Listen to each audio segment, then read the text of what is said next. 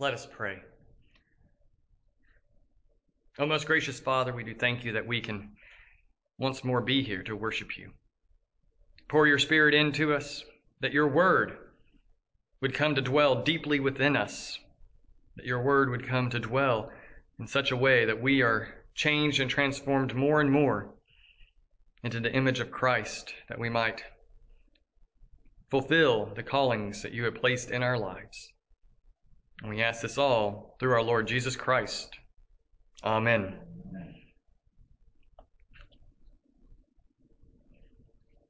Paul said, "Who shall separate us from the love of Christ?" This is an important question for us to consider because of what Paul has just said here.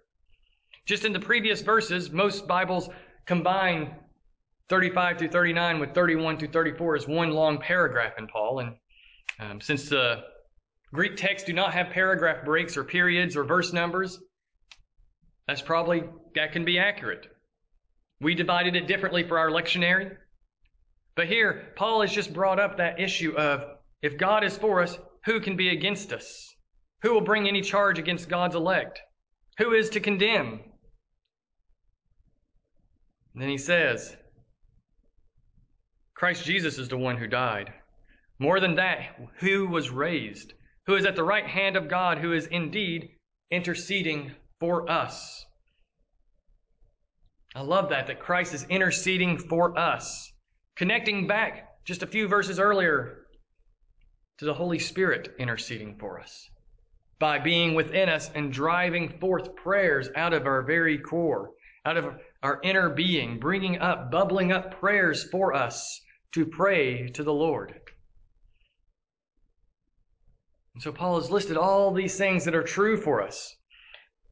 These last few verses possibly being the conclusion to the first half of the book, but most definitely being the conclusion of chapter 5 through 8 of this section of the book. That this has been one long passage driving home the point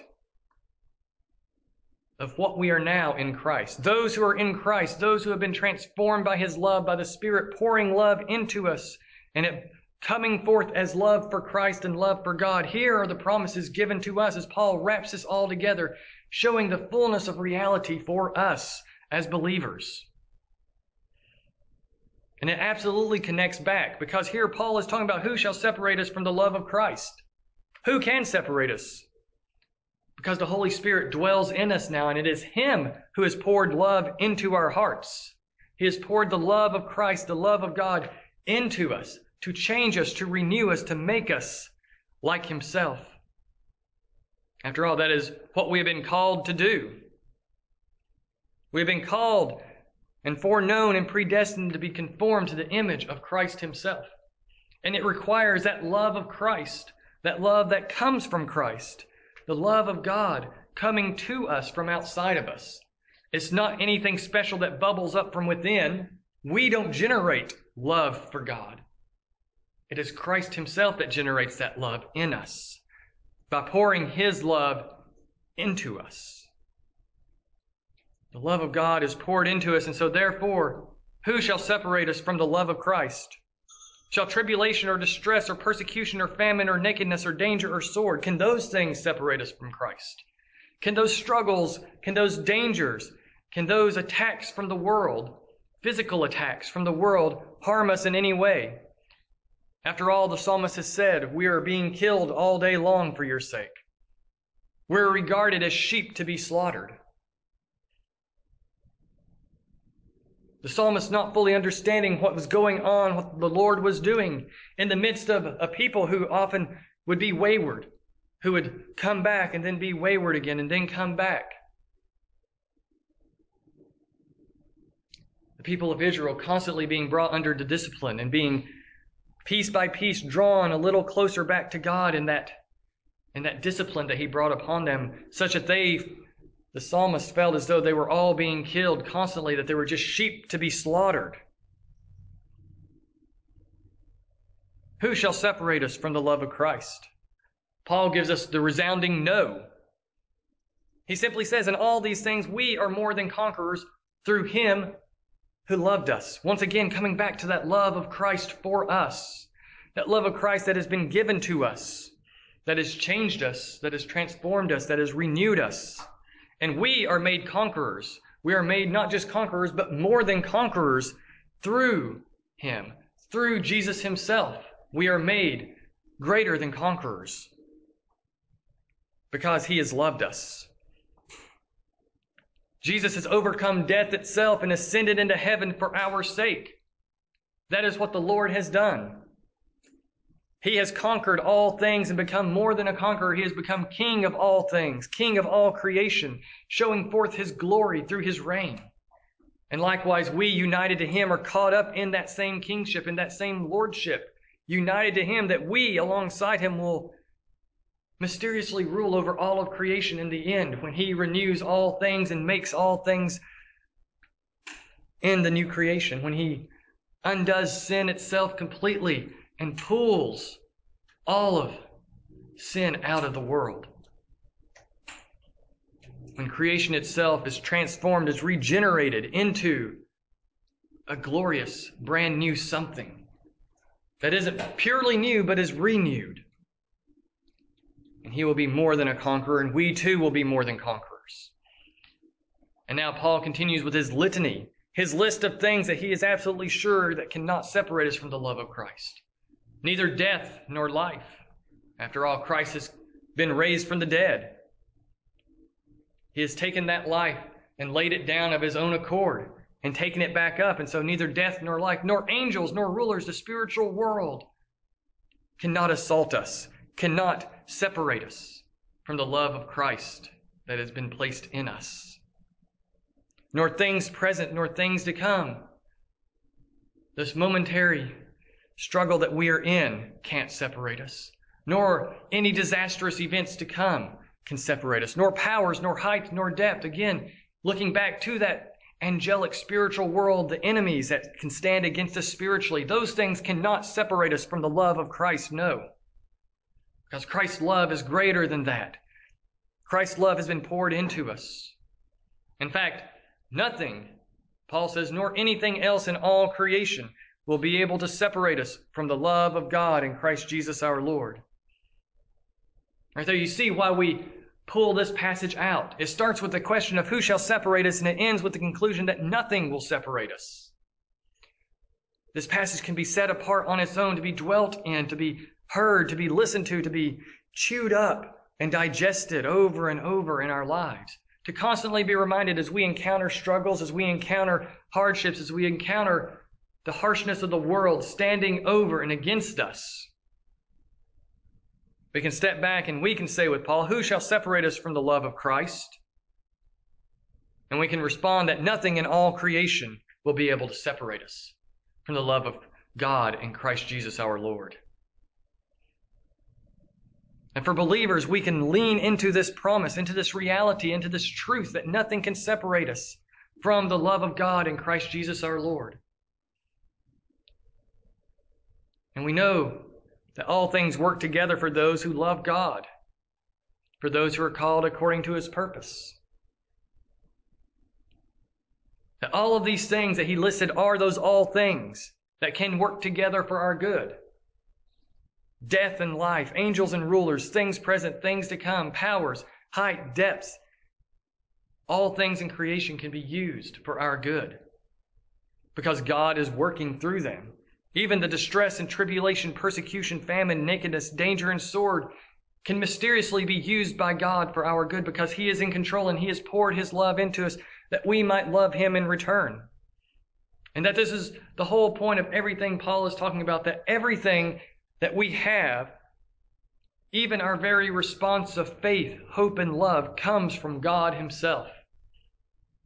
It is God that has poured it into us. We but merely receive it. We but merely let it work in us and change us.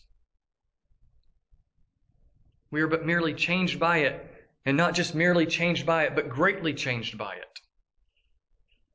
We are made into new creations through the indwelling of the Holy Spirit in our union with Christ. And in being that new creation in Christ, we pour forth love toward Him and toward all that we encounter, toward those around us, that we reach out in mercy and compassion because of what Christ has done for us. He has died for us, and he has died for them. And so we reach out with mercy and compassion just as we were reached out to with mercy and compassion. And we can do that because we are confident, we are sure, we have the assurance and the expectation and the truth of the reality that for those who love Christ, there is nothing that will separate us. There's nothing that can rip us away from the love of God in Christ for us. As we remain faithful, as we look to Christ in faith, He will remain with us. And even when our eyes blinker and we look away briefly, He's still there with us. He doesn't vanish because we take our eyes off of Him for a moment. We are still sinners. That's the reality. And God knows that. He knows that we are sinful. He knows that we are broken. But how do we respond to our sinfulness? Do we hide it? Do we cover it up? Do we pretend that the things that we do aren't sin? There is danger in that, for that will harden us. For that shows that we love the sin more than Christ. That we travel a dangerous path when we start covering sin, pretending that sin isn't sin. We walk a dangerous path and will begin turning more and more away from Christ and losing confidence that there is love for us in Christ until we turn in repentance, until we recognize in the Holy Spirit's work to bring us back to faith, to bring and renew us. Think about what we just read in the gospel today about Peter and the disciples on that lake and the storm coming upon them and Jesus walking out to them. And them being scared and Jesus telling them, "It is I, do not be afraid." And Peter saying, "If it's you, tell me to come out and walk." And so Jesus says, "Come, walk to me." And Peter gets out of the boat and walks. And what happens? Instead of focusing on Christ and His command and trusting Christ to protect him, Paul looks at the wind, or Peter looks at the wind and the waves, and doubt takes over. Doubt becomes the driving factor in him right then. And he begins sinking. But what does he do? Does he just keep sinking, pretending that he doesn't have that doubt, pretending that he is just fine, pretending that he still has trust in Christ? No. He cries out, "Lord, save me." And Jesus reaches down and lifts him back out of the water and just simply asks him, "Why did you doubt?" Why did you doubt is what Jesus asked Peter. In that moment, Peter's doubt overwhelmed his faith.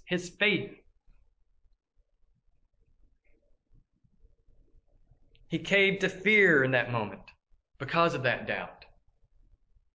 Instead of, as soon as he saw these winds around him, immediately saying, "Lord, I am doubting.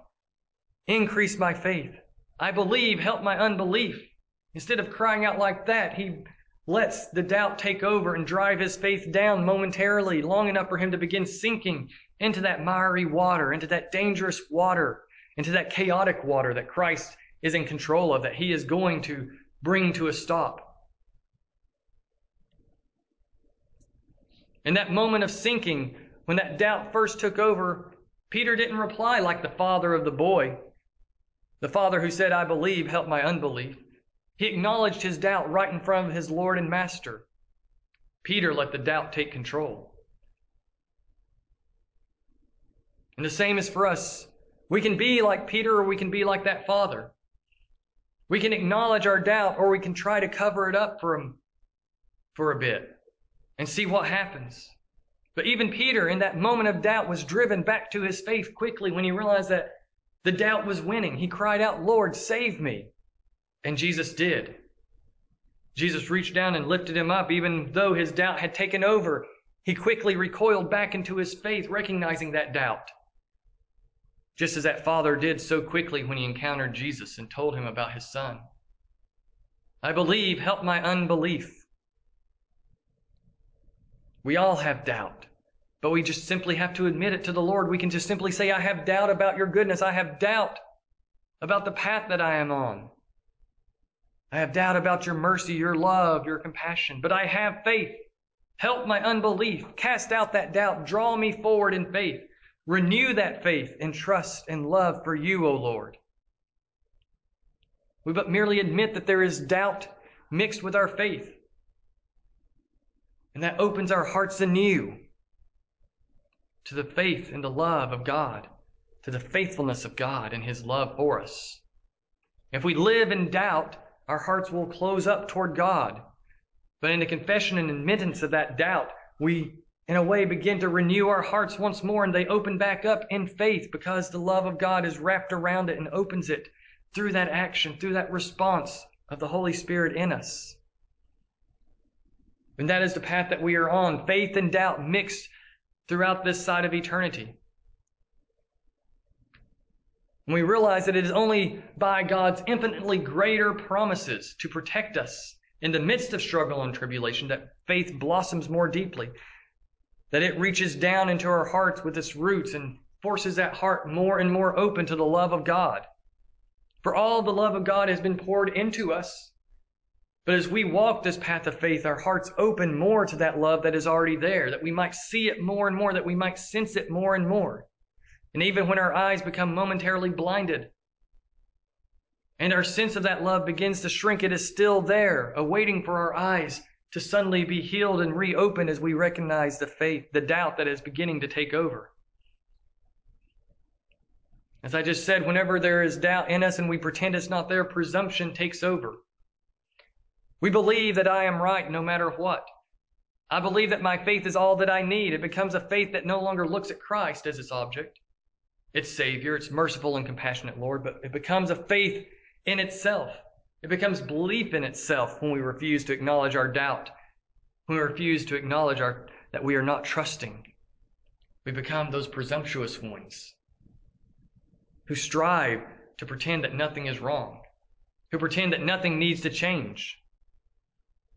Without that acknowledgement of the lack of faith, we just simply believe in ourselves. We see ourselves alone as opposed to believing in Christ alone. We believe in ourselves alone, and we will stray from the path that God has placed us in.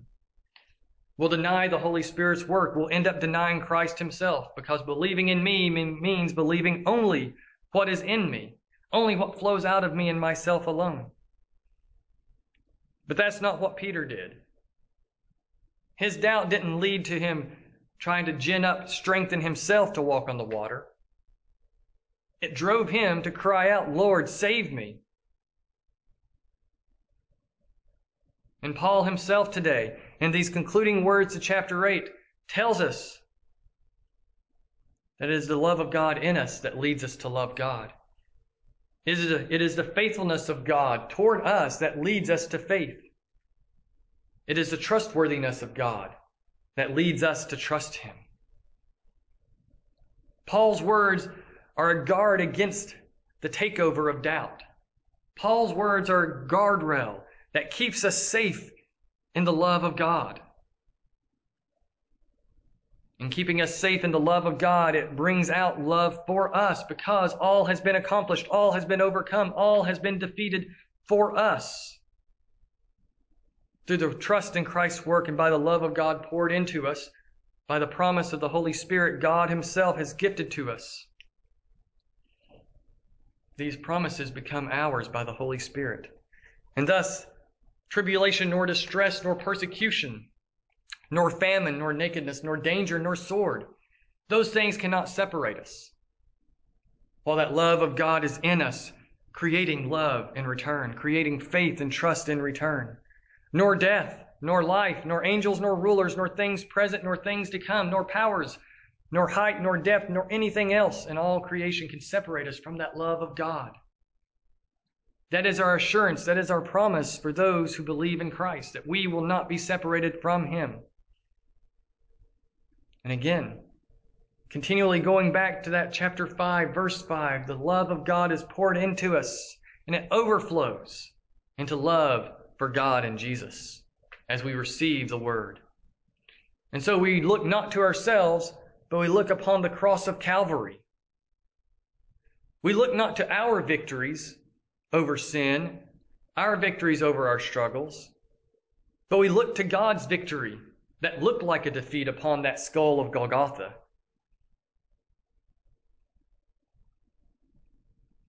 We look to Jesus. We look upon His work for us in the midst of the struggles that we find ourselves in, knowing that those struggles will work together. for our good. Because God loves us and we have responded in love toward Him. The struggles that happen all around us are a forging still for us. The struggles forge our souls toward Christ. As we reach out in faith, as we look toward Him, we are forged more and more. Even if it seems like defeat, remember that death itself has been defeated by death and resurrection. And likewise for us, we will ultimately defeat all things through us dying by all things. And the strength and power of Christ in us raising us back into new life. Not our strength raising us to new life, but Christ's power, His Spirit, the Father working in us, calling us back to life, the love of God Himself towards us in Christ. For Jesus has overcome and conquered all things for us. He has conquered the power of sin, death, hell, Hades, and Satan. The demons of the spiritual world have been conquered. All things, the evil has been conquered by Jesus. So regardless of what would assault us from outside or what would assault us from inside, those things will not separate us from the love of God in Christ Jesus our Lord. And that is our hope in the midst of this crushing weight of sin and evil against us. That we are united to Christ by the love of God and the indwelling of the Spirit, calling forth faith and hope and love. And in the Spirit's calling forth these things, He will cause us to see that which is dross in us, that which is impure. He will cause us to see that lack of love. He will cause us to confess, to admit that it is there, knowing that God's love can defeat it, that He will lead us to admit that there is brokenness still within, and that God's love defeats it by healing us, by renewing us, that there is a great mending for us as we see that brokenness and bentness in us, and hand it over to Christ for His mending work, for His healing work. And that is the promise of St. Paul. That is the promise of God, I should say, through the words of St. Paul. It's not Paul promising on behalf of God. It is Paul writing what God has given to him to tell us through these inspired words, that nothing will separate us from the love of God in Christ, as that love of God in Christ works throughout our being. And so rest now in Christ. Rest now in His work for you. Rest now in His healing. Resist not His healing. Find that in His overcoming for you. And rest in His promise to keep you as His own. In the name of the Father, and the Son, and the Holy Spirit. Amen.